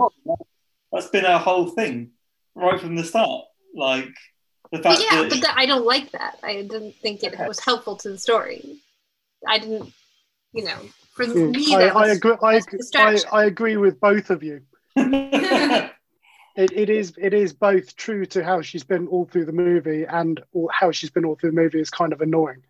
So after that, you have a mouse disco, and then you're back into a classroom where you're training a child army of witch hunters. Yep. And then back to, so that's the ending of the new film where they stay mice and they train children witch hunters. The 90s version, you have the disgruntled assistant who comes back, and in the middle of the night she turns him back into a boy and gives him back William and Mary, and that's that. And I forgot that it was different, the film from the book. As an adult reading back, I was like, oh, okay. And I could see where Robert Zemeckis was like, I like that he had to stay a mouse and they just had to figure out how to deal with it. Whereas like the cop out of just he ended up turning back a boy. I can respect that, but I think otherwise, so much of the film up until that was just completely different. As I said, like I can see a film where maybe you want to do a more modern version or look at what it means to have the witches in a different element of society and those sort of child kidnappers. But it didn't really do that. He wasn't adding another message to what the story was about, besides changing it back to the original ending, kind of, even though they weren't training witch hunters in the book. I do like that they didn't go back to being a human. I think probably just through nostalgia, I prefer the original film. But the ending does bother me, like too convenient and just like literally magically wrapped up, so everything's okay again. Mm-hmm. And I like that the new film is a bit more jarring and true to the book. The ending of the original movie is just awful. Like, it undermines the entirety of the rest of the whole movie. Like, I justified to Ellie, because I'm good at bullshitting, I justified why this witch would turn up at Luke's house in the middle of the night, make him a boy again, give him his mice back, fix his glasses. And that cop-out reason is, like, my enemy is my friend. I hated the Grand High Witch because she was horrible to me, so I'm going to be nice to this boy. But it doesn't make any sense. It's utter nonsense. What a terrible ending to a movie. Make him a mouse. Roll your credits, for Christ's sake. If you could almost kill a baby in a pram, you can make Luke be a mouse forever. True. I do think they were making, though, the nod to the idea that because if you notice she wasn't wearing a glove and she makes a gesture with her hand, that her hand has become normal because she's become a good witch now. Do you notice that? Yeah. Yeah, I idea that you don't have to be evil. You can clear up your mistakes and fix things and become a better person. It's bullshit. Too neat. Fuck off. Redemption is possible. Is quite a reach. What? What's that? But no, it's a reach. I can see what you're trying to do, but it's a reach. No, it's like everything Sean's trying to do. It's a reach, Sean, that the new film is a good film. That is reach. Can I just ask about the difference between the reviews of both these movies? The original Witches is like a 6.6 IMDb user review. The new one is a 4.5. But like the way people talk about them is like one is a 1-star movie and one is a 10-star movie. Nostalgia does a lot of stuff for people. A lot of stuff. I agree. Like the reason I like Witches is because to me that is The Witches, because I watched that as a child. I have that real historic like relationship with it. I'm not arguing with that at all. No, full agreement. However, I just think, full agreement. But there's no excuse for making a movie like the new one with all of the problems that it's got. What I've just been worrying about is the character of the Bruno kid, except he hasn't got one. That's kind of the problem. He turns up, gets turned into a mouse, and then we're supposed to give a shit about him. And it's like, well, I know nothing about this kid except that he eats chocolate. And his parents are awful. But I mean, that's the problem with the character in all three versions. But fix it. You're making an adaptation. Fix the problem. Don't just ignore it. You know, don't replicate it. But it's like you're adding Daisy we're not character. But we're not exactly. We're not talking about unsophisticated filmmakers who have not solved much bigger narrative problems than this in the past. If you're going to add a totally random Daisy character for no particular reason, why not just fix Bruno? Yeah, that's what I mean. Like, there were so many times in the new film where I was like, well, you just wasted a few seconds adding this unnecessary line that doesn't add, is distracting from the story. You could have taken those few minutes, built up like a scene where you're fleshing out Bruno slightly in his relationship with his parents. Yeah, and I think the same is true of, I think what you said earlier about the scene with the steak is really true. A lot was communicated very simply in the background of a shot through all those actions, whereas this, you don't have any of that additional context in the world. You don't have any sense of it. It feels like such a missed opportunity. In the 90s version, you have that scene with Bruno's dad, and you see he's like a buffoon and his like disgruntled wife who's completely ignored, and you have more of the parents certainly in the original film, so you have a little better idea of what they are like, whereas you have but you literally have nothing on Bruno in this film, like nothing. He could not be more transparent as a character. Yeah, I agree that you drop Bruno and his parents in this movie and the movie is infinitely better, without a doubt. Yeah. No, I mean Bruno, as far as I'm reaching back, but as far as I remember the book, the Bruno character is supposed to be this sort of stupid innocent who's been lured by the witches to the ballroom with the promise of chocolate, not in a sort of Willy Wonka, you're a fat cretin kind of way, but more just you're a child who likes chocolate. That's normal. No, it's fat cretin in book and book. Fat cretin. Okay, fine. It's fat cretin, but now he's a figure of sympathy. He's somebody that the main character can try and rescue and try and help, and maybe he, hinders him, and he's got to deal with it. Okay, fine. But even with the bare bones of that, I felt like there was so much more substance. And there's clearly still nothing there. But this just felt like I don't care about this. I can't even summon the indignation to say I don't care about him. He's nothing. No, I agree. If you drop Bruno and his parents and keep everything else basically the same, this movie is better, I think. But you certainly haven't lost anything. No. And frankly, by that measure, you should lose them. Yeah. I mean, if it's not adding anything to the narrative, then and if you wanted to give more to the Daisy character, have a female protagonist with it, even if you didn't want to gender swap the main character, you could have given her more of an important role in helping gender swap Bruno, have the Bruno character meet the boy character as they arrive at the hotel, have some sort of interaction so that when they then meet outside the ballroom, she can tell him something about her relationship with her parents and it doesn't feel forced and crowbarred in. So you have a sense of the character and then have her more involved so that by the time they're mice and they're running away, you're actually like, okay, I hope the two of them escape. Yeah. Much or better. not. And it just... I have to say, by that point in the movie, I was sort of just tuned out anyway. I think I was like I said, tuned out of the... Structurally, but just structurally, it had not grabbed me in the first half an hour. So after that, I was sort of like, yeah, whatever.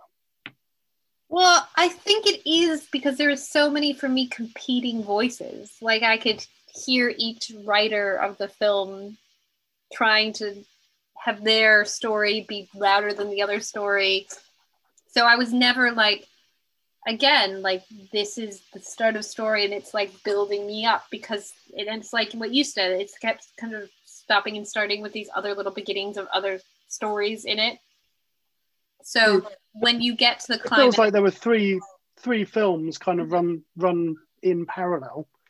The problem with the opening is it's got all three openings, and you're like, well, hang on, choose one, make a decision, pick which film you're making, and then do that. Don't try and please everybody, because you're going to end up with because I think it would have been interesting. I would have loved to have seen the Guillermo del Toro version, have him write the screenplay. The Robert Zemeckis probably would have been the worst version.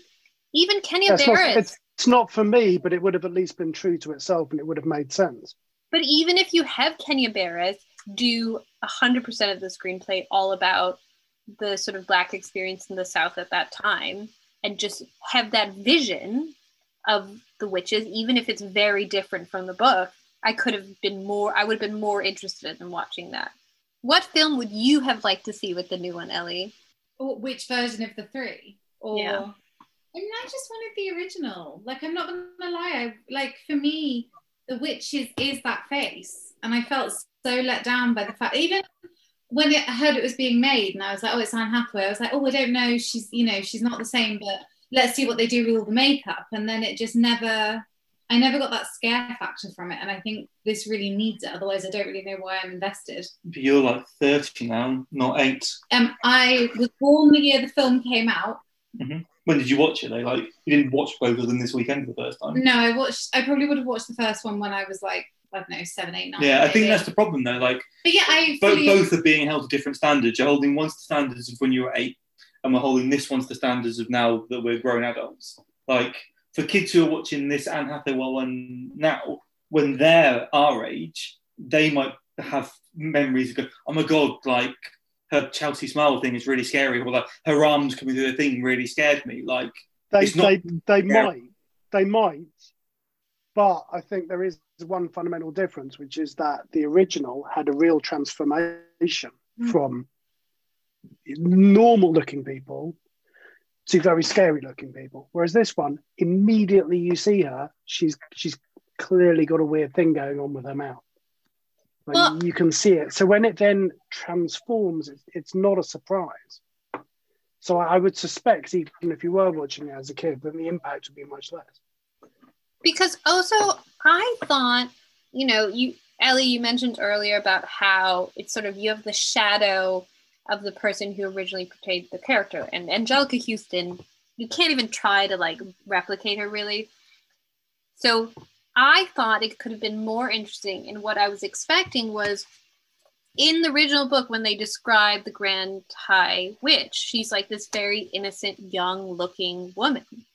So I thought it would have been more interesting to have Anne Hathaway in her like human self, been like very sweet and kind and lovely, because you're immediately suspicious of these women when they're walking in. They don't look nice. A child is not going to walk up to her. If you haven't, can I suggest just looking at the Quentin Blake cover art from the original book? Oh, yeah. Oh, that's actually a different... This is the new... I couldn't get the... But it's his illustration. But the one... I don't know if I have the drawing of her. It is as you describe it. She's a sort of young, pretty-looking woman who doesn't look suspicious at all. And then if you think, you sort of take that face off. Oh, that's got to be and terrifying. This is the... Yeah, that's the... Yeah, have her look like that. That would have been so much more interesting. Yeah. And you can see where the casting choices come from, because you can see Anne Hathaway and that illustration. You're like, yeah, I get it. Yeah. And then you have her turn into this. Yeah, exactly. Eyeballs popping out. You need to change. That's where I think the casting came from, not trying to follow Anjelica Huston. So then don't even bother. Then you got to go with that direction. But as you say, it's trying to follow so many different directions. It doesn't have a clear unifying vision of what it's going to end up as. Yeah, I do think both films kind of missed a beat in trying to take that attempt at making the witches look more innocent and more normal, and then having a bigger transformation could have been really... I mean, that would have been legitimately scary. I suddenly bit my face off, I think you'd be freaked out. One of the movies that gave me nightmares, like literal nightmares, very few movies gave me nightmares as a child, but my sister took me to see Return to Oz, which was a sequel to The Wizard of Oz, in which there was a sort of young, beautiful queen who was quite sort of charming, and then at a certain point changed her head for another head by taking it off and getting an angry head and putting it on. And that terrified the living daylights out of me. But that kind of transition was horrific as a child. Yeah. Like I don't see that transition in this movie. I see someone who already looks scary becoming marginally more scary. But I think both movies fall into that trap though. Like even in the original, Angelica Houston is never like sweetness and light. She's always this kind of evilish kind of personality. Sure, but a human-looking one. I mean, right from the start in this one, she doesn't look human. She looks, she's got a facial disfigurement. But at least in the original one, the women in the crowd, like the other witches, are just a bunch of old biddies. I mean, But hang on, we haven't even talked about the thing I really wanted to talk about, which was this concept of disfigurement equaling evil. Okay. Because it's such a big problem, and I really have no idea how I feel about it. What disfigurement are you talking about? Any disfigurement. Yeah. This is such a good example of a work of fiction where disfigurement of some kind or difference from what is perceived to be normal is therefore an indication of internal evil. And we live in a culture clearly right now where that is not okay. Yeah. And I don't know how to feel about it, because it's so, any point in our sort of storytelling history, this is something that we've always done. Dr. No is evil because he's got messed up hands and wears gloves. So other Bond villains are evil because they've got one eye, or they've got a scar, or they're missing some appendage, or Jaws because he's got different teeth. Or physical difference is a sign of wrongness. Yeah. And yet clearly right now we sort of live in a culture where actually that's sort of not permissible.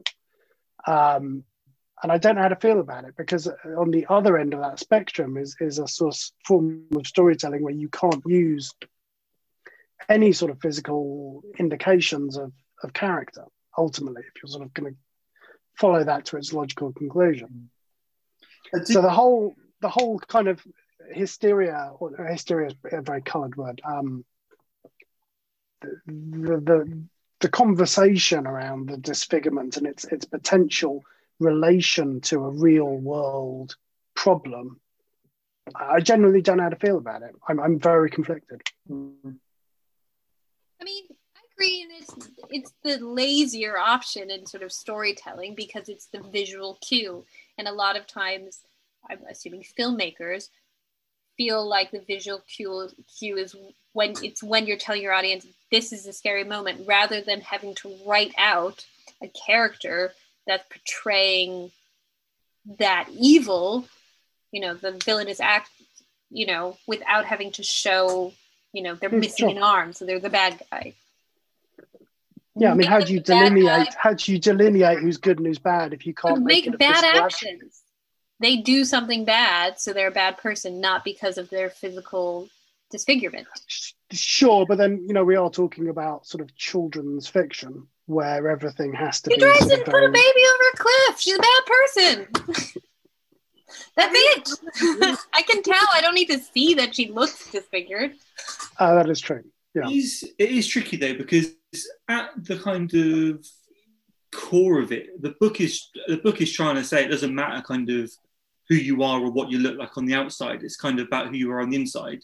About because the grandmother loves him even if he's a mouse or a boy. Yeah. It doesn't matter how he looks or how he's perceived. She loves him. And would it matter if he was a different fur colour? would she then disown him? Yeah. With the witches, it doesn't matter that they present as pretty. I think the transformation is meant to be they're ugly on the inside rather than, but they're presenting it as a physical manifestation. which I think is where we run into problems. Well, and that's definitely something the movie doesn't pick up on. Here, that it's the internal being externalized. Yeah. Because the minute you see her, she's ugly. The minute you see her, she's clearly got, deformity or whatever it is. Why the Angelica Houston version works, because even though she's the only one who does it, because she's physically taking off like her skin, it's like, this is what I'm like inside, rather than like, oh, I've got a scary mouth, or like, yeah, exactly, whatever. But that's what I mean. That's what I think they're trying to do with the ending, even if it's not a great ending, showing the witch, by doing good, this sort of disfigurement has disappeared, and which is the cue of, because they have the claw fingers and stuff, is because of the corruption of their soul or whatever. It absolutely logically makes sense, but I think you are retroactively justifying something they tacked on the end of that movie. I kind of hope that's not the case, because that's almost like, if you're good, all of your physical problems will sort themselves out, which I think is perhaps more problematic. Yeah. So wait, if I stop acting like such an entitled arsehole, does that mean that I'm going to suddenly become, I'm going to look like Brad Pitt by tomorrow? Amazing. It's a good Begins lesson. now. Yeah. It is a good lesson, but I always felt like Roald Dahl wasn't really about lessons. I always felt like Roald Dahl was like, this is how it is, get used to it. Yeah. But that's the ultimate life lesson. Yeah. Like, tough lessons, isn't it? Yeah, truth. Yeah. So, sometimes shit happens and you just have to deal with it. I know it's not a big thing, but you have the grandmother missing a finger, and it's sort of like, it happened, doesn't mean she's a bad person. Do you? I've totally missed The grandmother's that. missing a thumb. Is she? Yeah. Not in the new film, no. Not in the new movie. In the original film, in the book, she's missing a thumb. Okay. I stand for the original film, and I think the book is brilliant. It's just all little touches. And I think as a kid, I think I loved an adult who didn't soften the blows really so much. Like, it was simple, it was to the point, this is how it is, you have to deal with it however best you can, even if it might not be the way you want it to turn out. And I think as a kid you kind of appreciate those real truths, because the adults in your life don't usually give those to you. I was just thinking, is it the Twits where the character poisons their step parents? Yeah. So yeah. I'm not sure every Roald Dahl book necessarily has a positive moral message, but that doesn't make them any less enjoyable as a child. Yeah. Whereas, again, the new film, it doesn't feel like that ending with like the church basement classroom with just, what is this? But it felt so tongue, it's from another movie. I mean, this isn't Spy Kids. This isn't, whatever. You read the bonus chapters where they infiltrate Downing Street and become an international super spy. It felt very much like the right movie to me. Yeah, but unfortunately, you're the only person who has read these bonus chapters. I don't believe you. Allegedly exist. We've only got your word for it. Not that I'm doubting your word, of course. You read them too? I did read them too. I can balance. I find you're compromised. Don't think we should be giving credence to your recollection of these events either. Do we have any other opinions, or do we want to do the Rose and Thorns? Rose and Thorns, fine with me. Go for it, Sean. Okay. So my biggest thorn overall the entire thing was the actor who played Luke in the 1990s movie. I thought was awful. I thought he was so terrible. It ruined it for me. Wow! I never awful. thought that. He never went on to act again. You can see why. I thought he was good. I want to know what's he doing now. Original Bruno Jenkins is now a lawyer. So, yeah, he's a barrister. I did read that.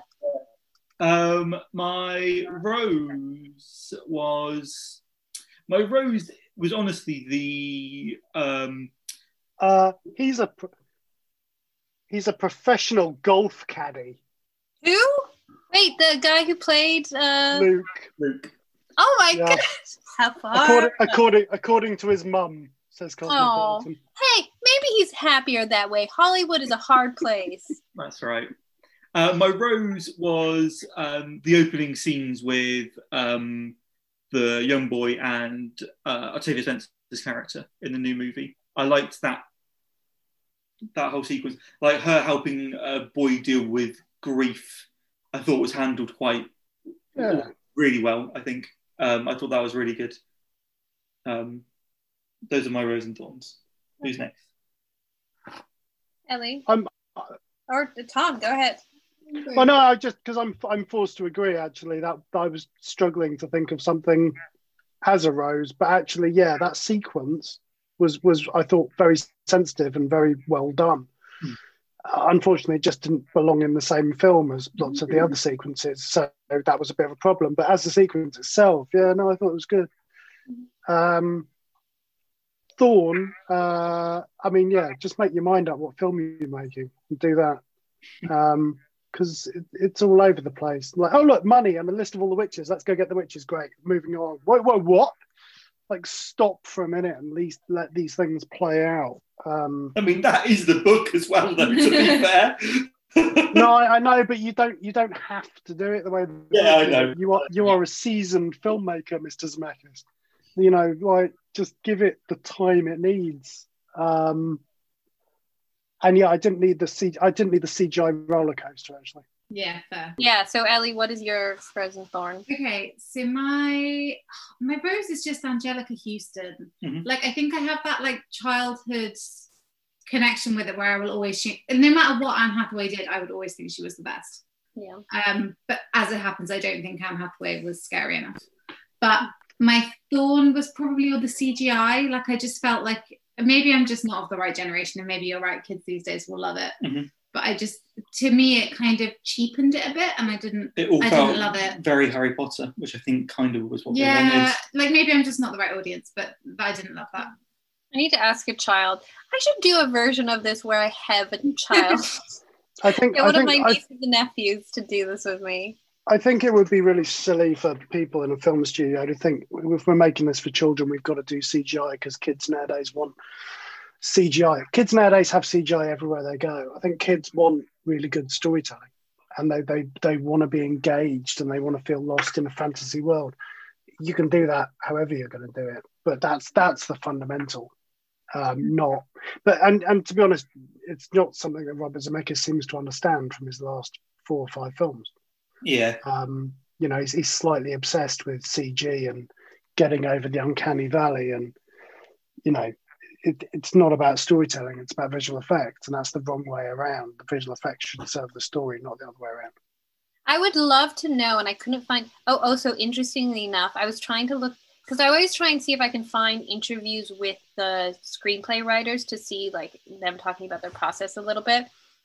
There are no interviews with anyone about this film. Oh, that doesn't bode well. Well, I think there is maybe like one thing with Anne Hathaway, but no one has talked about it. I mean, that sort of speaks to what we've been saying all along. Like, too many creative voices, possibly some degree of disagreement, and ultimately you end up with something that's just had too many cooks in the kitchen, and it is therefore too many things, and therefore nothing ultimately itself. Because the last thing I saw was when in 2019 Robert Zemeckis was talking about how he wanted an adaptation that was like closer to the original book, and that was the last quote I could really find about him talking about the film. I do think the current state of the world doesn't help either, though. No. I can also mention this is a COVID release, and that it was meant to be in theaters, and now it's online, so you have to pay for it. Sure, but a damning lack of support by key creatives. If there's just nothing, yeah. I think the promotion for this film really petered out. Like, they were kind of talking about it, and then it sort of just went silent. But that's happened a lot with a lot of films this year, though. Like, lots of what would have been big releases haven't had the usual fanfare because they haven't had a cinema release. Also, yeah, but I think there's a very distinct difference between muted fanfare and total absence of any engagement. I mean, if there are literally no interviews with anyone except 1 or 2 Anne Hathaway interviews, I don't know what it says exactly, but it definitely doesn't speak to a happy production that people really want to get behind and support. I'm surprised contractually, because these people should be contractually obliged to do PR. So we're not doing a bare basics PR package. I don't know. Yeah, because Kenya Barris is the one I was sort of interested to hear his perspective on this, on what his ideas were and what his vision was. And I looked through his Twitter account. I Googled Kenya Barris, the witches, nothing. I mean, that's weird. That there's nothing even on their personal Twitter accounts. I wrote this. You should check it out. I think this is his first feature film screenplay as well, because he's a TV writer traditionally. I mean, it suggests people attempting to distance themselves because they don't feel that their vision was really represented, which is awkward if they all distancing themselves. Yeah. I do wonder what the process was in the original film, because you mentioned like it's such a weird selection of a screenplay writer and a director who are both like very indie adult filmmakers to get chosen to do this kids film. I would love to know like who was in the room being like, let's take a crack with these guys versus. I would love to know who said, you know what we should do for this kids movie is get Nick Rogue to direct it. And the look on the other person's face must have been absolutely priceless. Yeah. Well, Nick Rogue at this point is primarily famous for having directed one of the very few actual on-screen sex scenes between Julie Christie and Donald Sutherland in Don't Look Now. And a movie, by the way, that did give me nightmares as a child. The end of Don't Look Now is horrific. Oh, yeah. I should not have watched that when I was 12. I'm angry about it still to this day. But who thought that he was a suitable director for The Witches? I don't know. And yet, a visionary, that's who. And yet, well, no, exactly. And yet people are still sort of, saying, I love The Witches when I was a kid. So, it must have worked on some level. Yeah. It is the idea, like sometimes the unexpected is the best because they don't have any preconceived notions of what they're supposed to do. You can do something more interesting then. No, but it's sort of akin to the decision where somebody went, June, who should we get to direct June? Oh, there's this guy, David Lynch, you'll like his work. Like, what are you thinking? Okay, My Rose and Thorn. No one's mentioned the book either, though. Only because I haven't read it in a long time. I mean, the book is just like the little things. Like I talked about like him, the instructions of his circus, the recipe for the potion, it's all the details that make it just. It's such a short book, but there's so much that happens in it. There's more that happens in the book than in the film, but it's the book you can read in an hour, and that's why I love the original film, because they at least make a crack at really building those layers and this world that he lives in, and you feel the eeriness of it all. And yeah, I love Angelica Houston. Kind of stealing yours, I think Angelica Houston is so iconic. She really makes the role her own because she is kind of different from what Roald Dahl envisioned. She isn't sweet and innocent. She does, it's quite intimidating, and no kid would be fooled that she's nice per se. And then the Thorn is just, the vision of the new film was just so sloppy. It didn't, and agreeing with you, just too many different ideas combating itself, and the dialogue felt clunky, and just the entire story structure didn't work. I would sort of understand it if it was a very unestablished filmmaker ultimately at the wheel who couldn't have pushed through whatever they wanted at the end of the day. But Robert Zemeckis doesn't have that excuse. Like, ultimately, he could have made anything he wanted to make. So why not be clear? It's very confusing. Yeah, agreed. Thank you, guys. I mean, there's an unfortunate amount of Roald Dahl adaptations in the works. So we might be revisiting him in the future. What else? James and Giant Peach. Matilda. I don't need another one. Okay, Matilda. Yeah. Particularly upsets me. I loved Matilda as a kid, and I feel like they're going to kill it. I feel like I would just not be able to watch it. Just can't. And then I think there's a Taika Waititi anthology series. They're doing Tales of the Unexpected. Yeah, with the adult stuff, which could be kind of interesting to read. That could be great. The adult books and watch an adaptation of that. Could be kind of cool. Yeah. So we might be visiting Roald Dahl again. Riches of England. Your disgrace. Miserable riches. Your good-for-nothing worlds. Everywhere I look, I see the repulsive sight of hundreds, thousands of revolting little children